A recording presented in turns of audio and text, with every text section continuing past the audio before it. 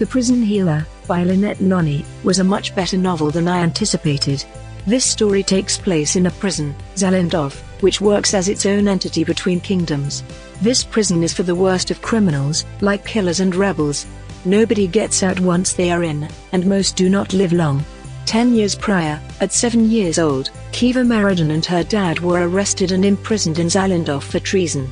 Her dad was the prison healer until he died and Kiva took his place.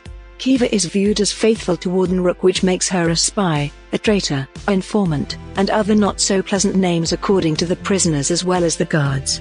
She's not trusted by the prison rebels led by Cresta, who takes each possible way to make Ziva's life miserable.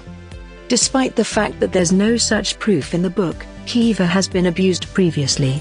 She has got the scars to prove it, and the guards believe that she's a honeypot for the warden.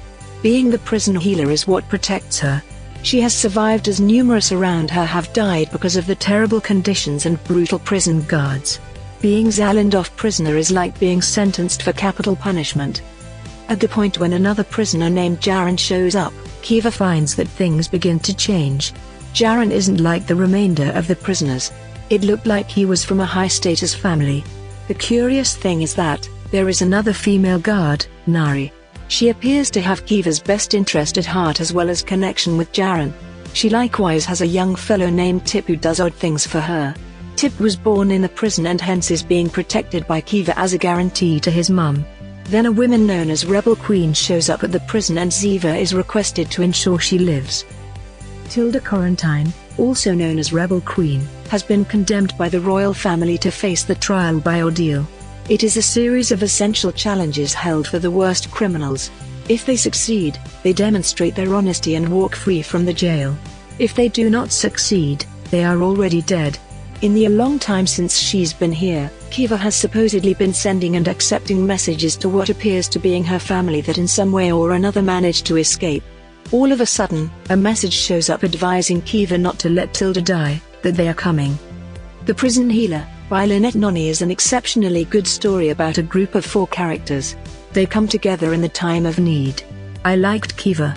She is doing whatever she can to be the best healer she can be. Indeed, her assets were clearly restricted, which added a lot in setting the scenes. Most would agree that there are a couple of characters who are not what they appear. That is why the ending blows my mind.